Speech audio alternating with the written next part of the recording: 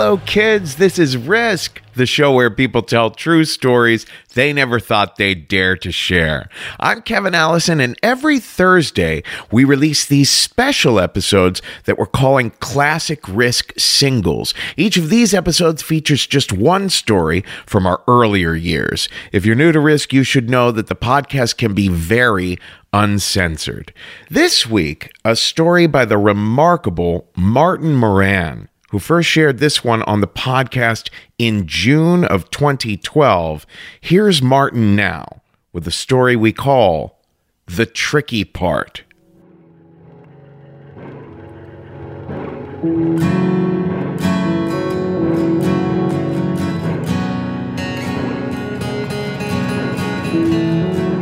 The way that the past works in our bodies, in our lives, in our memories is really fascinating. And in my 20s, I'm now going to be 52 shortly.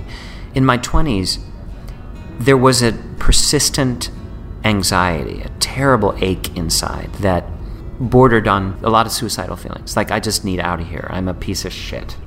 I was in Salt Lake City, Utah, young actor, just so glad to have a frickin' job.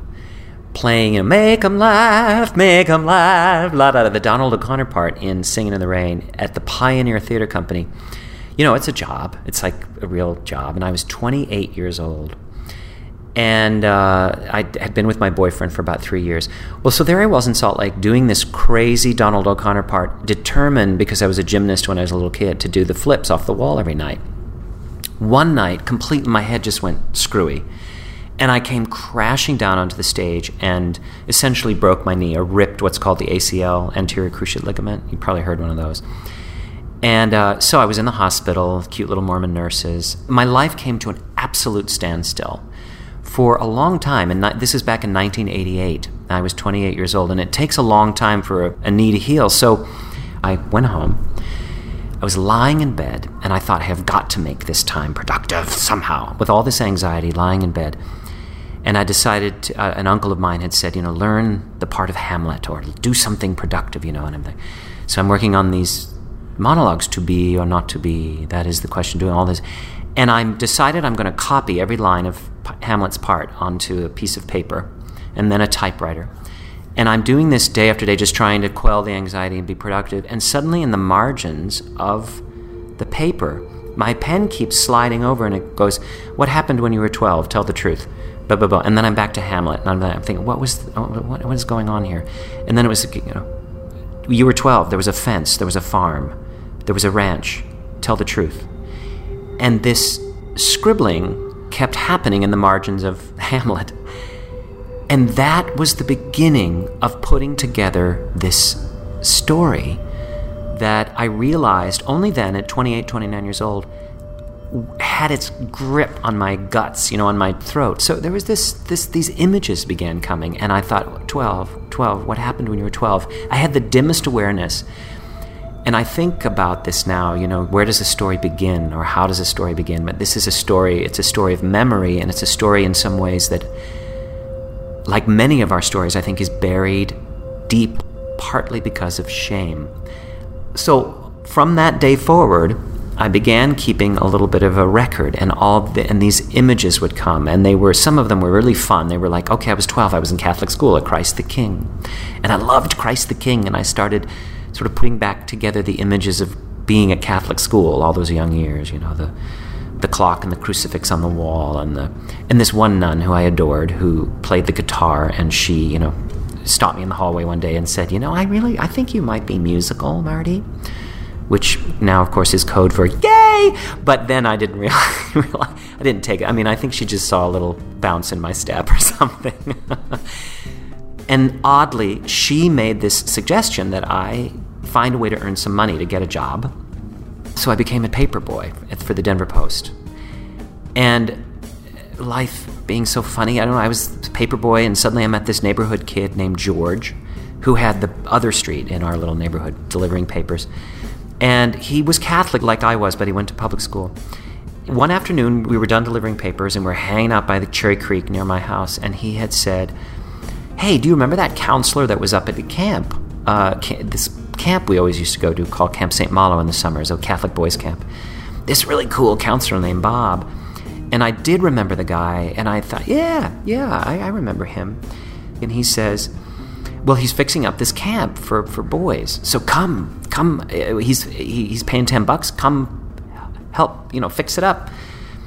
I remember he called it White Raven Ranch. And off we go, these two Catholic kids. And actually the first moment that I felt something odd was we stopped for gasoline on the way up to the mountains. And this guy, Bob, and he was really cool. He was a big guy, flannel shirt, Levi's.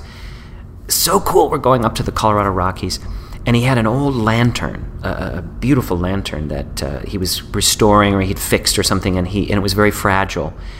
The lantern had been on the floor, and he said he had to get out to get gas, and he picked up the lantern off the floor, and he said, hey, will you keep this safe? And he took the lantern and put it between my legs and shoved it up against until it kind of hit my groin area. And there was this little smile, and he said, keep that safe for me, won't you? And it was just a split second, but it was the first second where I thought, oh, something is electric here, or something is different. Well, we're driving up. This is the first time I've seen this guy in like 2 years since I was at camp. We're driving up to the mountains, and we get there, and we do all these fantastic chores. We feed the horses, and we milk the cows, and it's like this ranch. It was so cool. He's pointing out the stars. We're up in the Colorado Rockies. It's middle of April.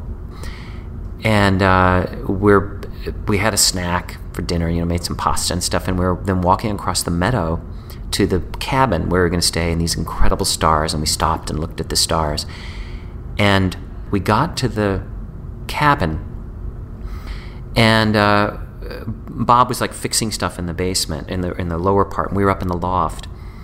George and I were talking and stuff, and eventually George fell asleep, and I was just lying there in the cabin, up in the loft, and up comes this guy Bob, and his head pops up over the floor, and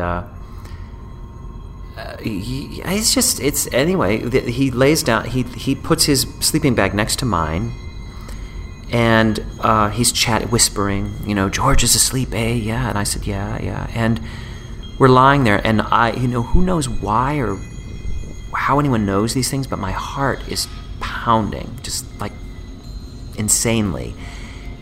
And in a way that's totally unspoken, in a weird way that your child body knows that something is happening, something that you know exists in the universe, this energy or something.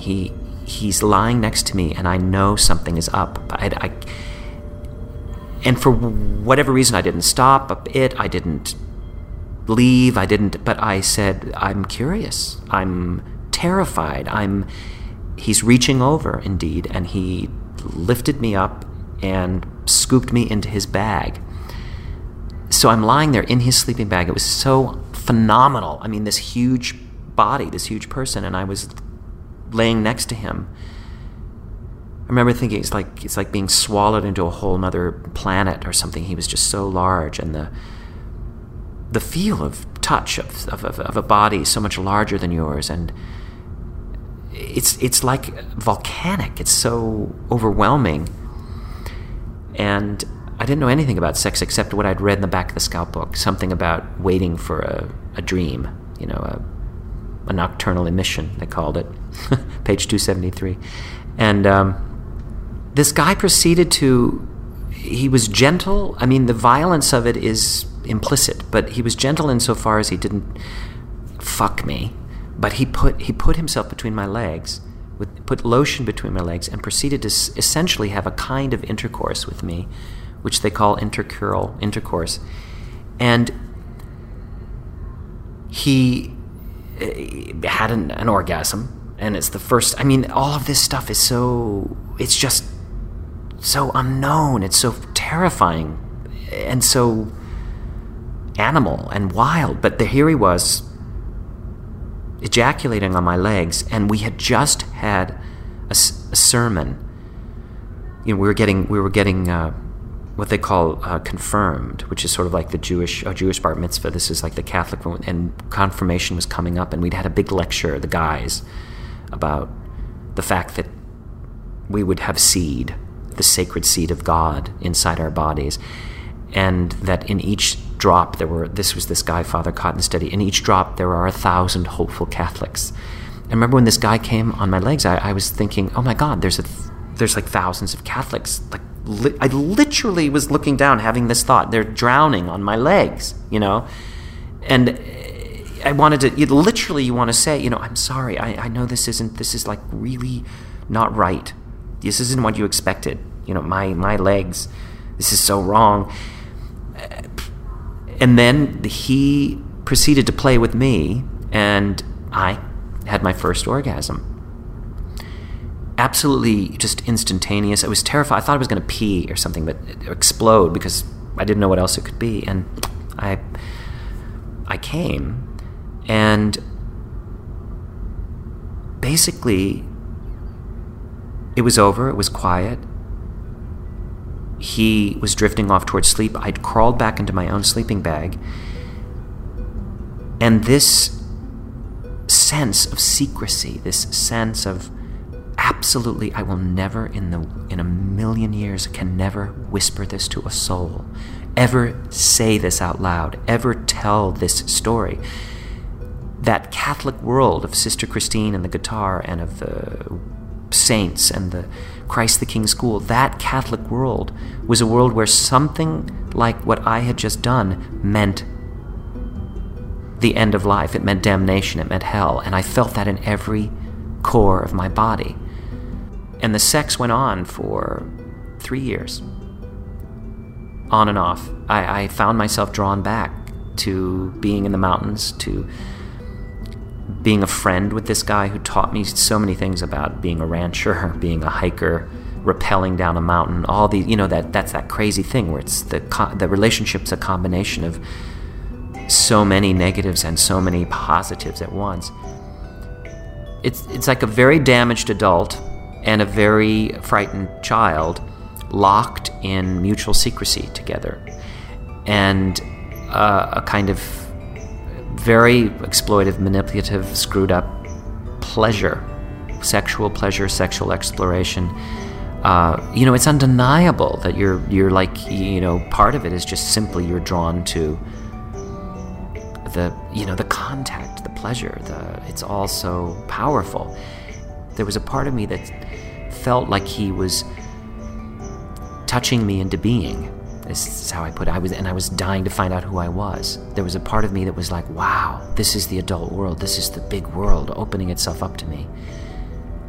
And yet, at the very same moment, I thought, I am allowing this to happen. I'm complicit. You cannot understand that at 12 years old, your brain is incapable of consent, but you feel utter complicity. If you're in a Catholic context, as I was, that it's not just crime. We're talking, devil and God. We're talking hell and heaven. And that in that instant, what I essentially felt was, I have just consorted with the devil, and I liked it, and I hated it, and I'm terrified of it, and I want more. And I've just made a bargain, a secret bargain with the devil. He knows how to touch me, and this is my secret, and it makes me more powerful, and I have a secret. Only later in life do you realize that you're nothing more than an object to that older person. They're not really, obviously, they're not really seeing you for who you are. You're an object. And that's precisely because they're not well, they're sick. But until I was 28 years old, lying in bed at home with a broken knee, it's as though I had buried all of that had happened, and I'm lying in bed in my old bedroom back in Denver as a 28-year-old New Yorker then, but now home with a wounded knee, having played Cosmo. This story began to emerge out of the place of shame where I had buried it, and slowly, I began to put the story together until the day where I can say it out loud now or write about it, which I've done a lot to try to make sense of it. I think we write to make sense of things, to find out what we think. But most surprising of all, even to me, was that I ended up one day finding his name in a phone book And I was well into my 30s now, my late 30s. And I was home again, back in Denver, like this attack of memory, this attack of this story that feels so buried, slowly emerging. And there was his frickin' name in the phone book. And my heart pounding again, like I'm a 12-year-old, well, even though I'm like 38. I see the name, and I call the number, and his mother answers. And I ask for Bob. Is he still alive? I used to be a friend of his. And she said, she was very suspicious. She said, he's still alive, yeah. I said, can you give me his phone number? She said, no, I don't think I can give you his phone number, but I can give you his address. It's the last known address I have for him. I'm not quite in touch with him at this time. But I thought about it for another couple of months, whatever, and one day I just wrote him a letter. I wrote a letter to this address. It was an April day. I was in Los Angeles. I'd gone there to visit my goddaughter. But I received a phone call from this guy, Bob, because I had written a letter saying, I may be traveling west. I think you're somewhere out in California. If you get this letter, call me. And he did. And I hadn't heard his voice in 30 years. I didn't know anything about him except that I had dug up this old address for him. And this phone call came. I was driving down the 101. I just remember I stepped on the brake, this car behind me honking. I was thinking, oh my God. I pulled off the road, and I spoke with this guy, and we arranged to meet. And he was at the Veterans Hospital in Los Angeles. It was a Thursday morning, really sunny, beautiful day. And I asked the nurse if this guy, I'm looking for this guy, Bob. I gave his name. She pointed me to the second floor. And all the while I'm thinking, the whole time I'm thinking, what am I doing? This is just insane. I don't even know what. I had a little tape recorder I'd stuck in my pocket. Again, not even sure why, just wanting to record it, like to prove if I had to listen to it later that this actually happening, or that I could like maybe take the tape and blackmail him or something. I don't know, this guy who had so wronged me many years ago. And I'm walking down the hallway, and there are vets everywhere, these long-haired vets. It's this kind of rehabilitation center. And sure enough, there was his name, and the door was open, and this guy was sitting in this bed, and he looked like somebody's grandmother. And I thought, this has got to be wrong. And I gave a little knock on the door, and this guy was eating broccoli, and his face turns around, and he's blinking at me, and he says, "Are you Marty?" And I said, "Yeah." And he said, "Gee, I never would have recognized you."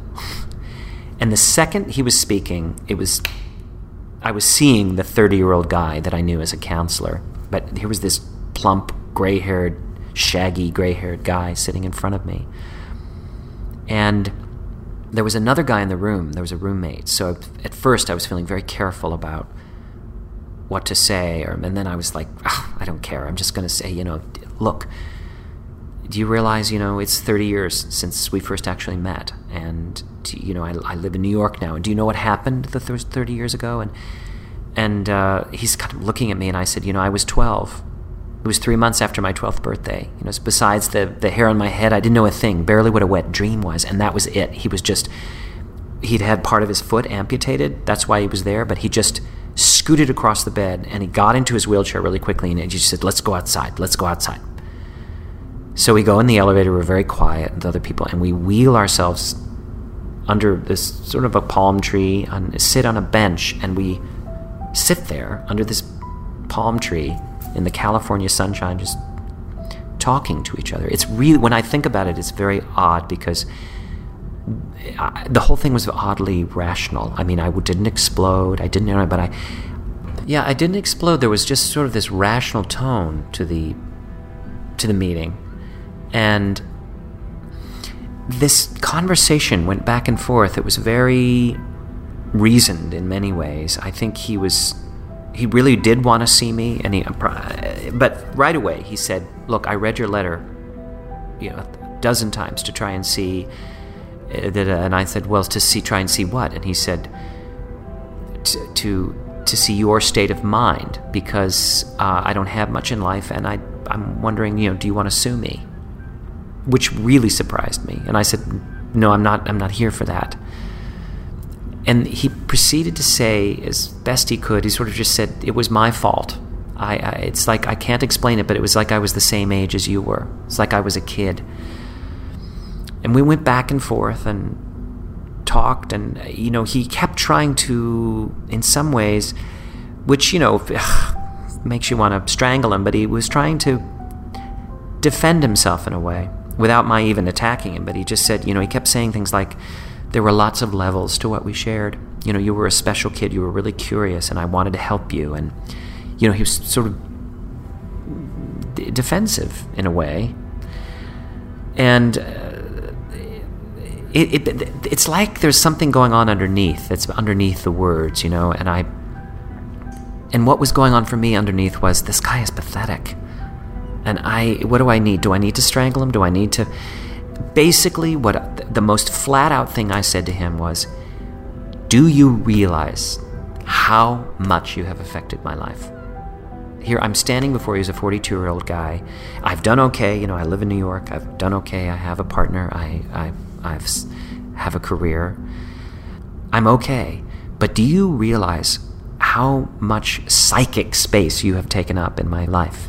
To try to get him to really acknowledge, and he just sort of nodded and nodded. And I said, I was 12 years old. Do you get it? I was 12. And the closest he came to apologizing is when he said, he just said, I'm sorry you went through all of that. I'm sorry. And I was probably out there with him for, an hour. He wanted to tell me about his life and his family. He'd had a daughter. He wanted to tell me about her.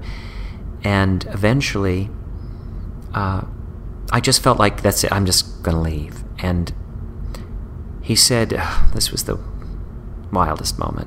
He said, I hope you don't hate me. And without even thinking, I just looked at him. I said, look, I don't hate you. Whatever else there might have been, there was kindness too. You were kind, and I don't hate you. And he looked as though somebody had hit him. He hunched over in his chair, and he said, once when we were shopping, you were riding in the shopping cart, and you got a box of cereal off the shelf, and you said, let's get this, Dad. And there was this huge silence. I'm like, I really cannot believe that I said that. And he said, he just asked me, do you remember that? And I said, no, I do not remember that. And then he said, maybe it was just a slip that you said, Dad, but it was one of the happiest moments of my life. I nearly fell through the floor. And something about it was so shocking and pathetic and heartbreaking. I just found myself reaching out and taking his shoulder. And I patted him on the shoulder, and he reached up and shook my hand. And the last thing I said to him was, sometimes I wonder who I might be if I'd never met you. And he said, I can understand that. And I walked away.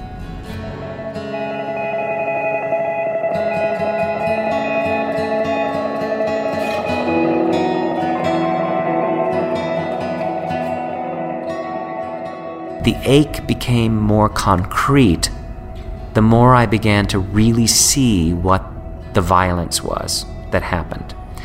By acknowledging the violence, and then, in a sense, really reimagining, remembering the story, there was a way that then to be liberated from the damage, to say, you know what, this happened and I am okay. And if not even okay, I'm really a good person. I'm not wrecked and ruined. And in some ways, the story still goes on. I think you're always making sense of those things. But it's tricky. It's tricky.